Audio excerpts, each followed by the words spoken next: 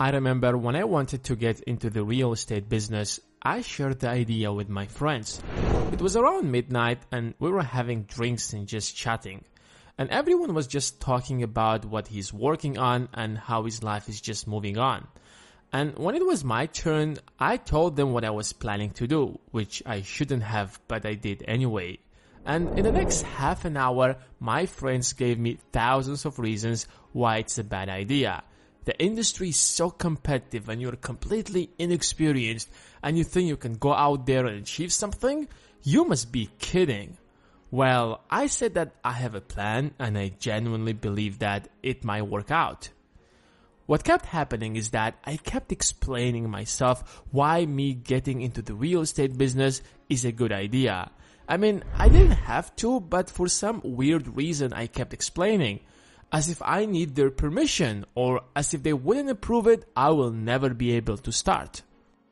And to be honest, it wasn't the first time I was trying to prove that I'm actually doing the right thing. When I look back at it now, it looks absolutely dumb. What on earth I was thinking about? Why would I desperately explain to others my actions? And I'm confident that you have been in similar situations before. Whether you acted awkwardly and wanted to explain your awkward behavior, or you just wanted to do something unusual. We have the need to be accepted by society. We want to be understood by the people around us. Whenever we feel like we have been misunderstood, we try our best to fix that. And it's not entirely your fault. We have been taught to explain ourselves since we were little kids. Remember when you were just a kid, you were basically told how you should live your life by your parents, teachers, and so on. But every now and then we get curious and do, let's say, unusual things. However, since we're accountable at the end of the day to our parents, we always find ourselves explaining our actions. I remember every time I would have a fight back in school, first I would have to explain myself to the principal of the school and then to my parents back at home. And if you have strict parents, you probably have experienced that more than anyone else. And now as grown-up adults, we kept that habit of explaining ourselves, mostly because we are afraid to be judged. We are not confident of who we are. We feel like if we don't explain the reasons behind our actions, we might be deeply misunderstood. So let me share with you a little secret. You don't have to explain yourself.